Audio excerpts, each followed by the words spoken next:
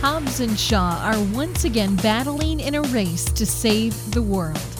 In the midst of another Fast and Furious film, it's not only strong men in patriotic service trying to prove themselves better, but it's an additional Superman whose capabilities are enhanced with cyber robotic advantages. The problem, though, is that a sometimes contentious family member is caught in the middle of a life-threatening situation. Your sister took something from me, a virus that could wipe out half the population, and I want it back. In the new movie, Fast and Furious presents Hobbs and Shaw, we see violence. Lots of violence. The kind of gruesome fight scenes that seem to repeat themselves over and over, just for effect.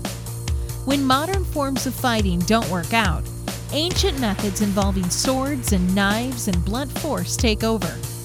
There is some redemption as we see two characters on the screen who find fault in each other but are driven by a sole purpose of eliminating a lethal virus to save the world.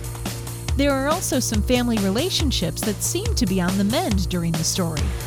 And even our two bickering strong men band together for a bigger mission than themselves. That being said, much sensual interaction, crude comments, and generous sprinkling of curse words seem to take over the screen way too often to make this movie recommendation one that's mom-approved for the whole family. I'm Rachel, the Cinema Mom, giving you permission to enjoy the movies.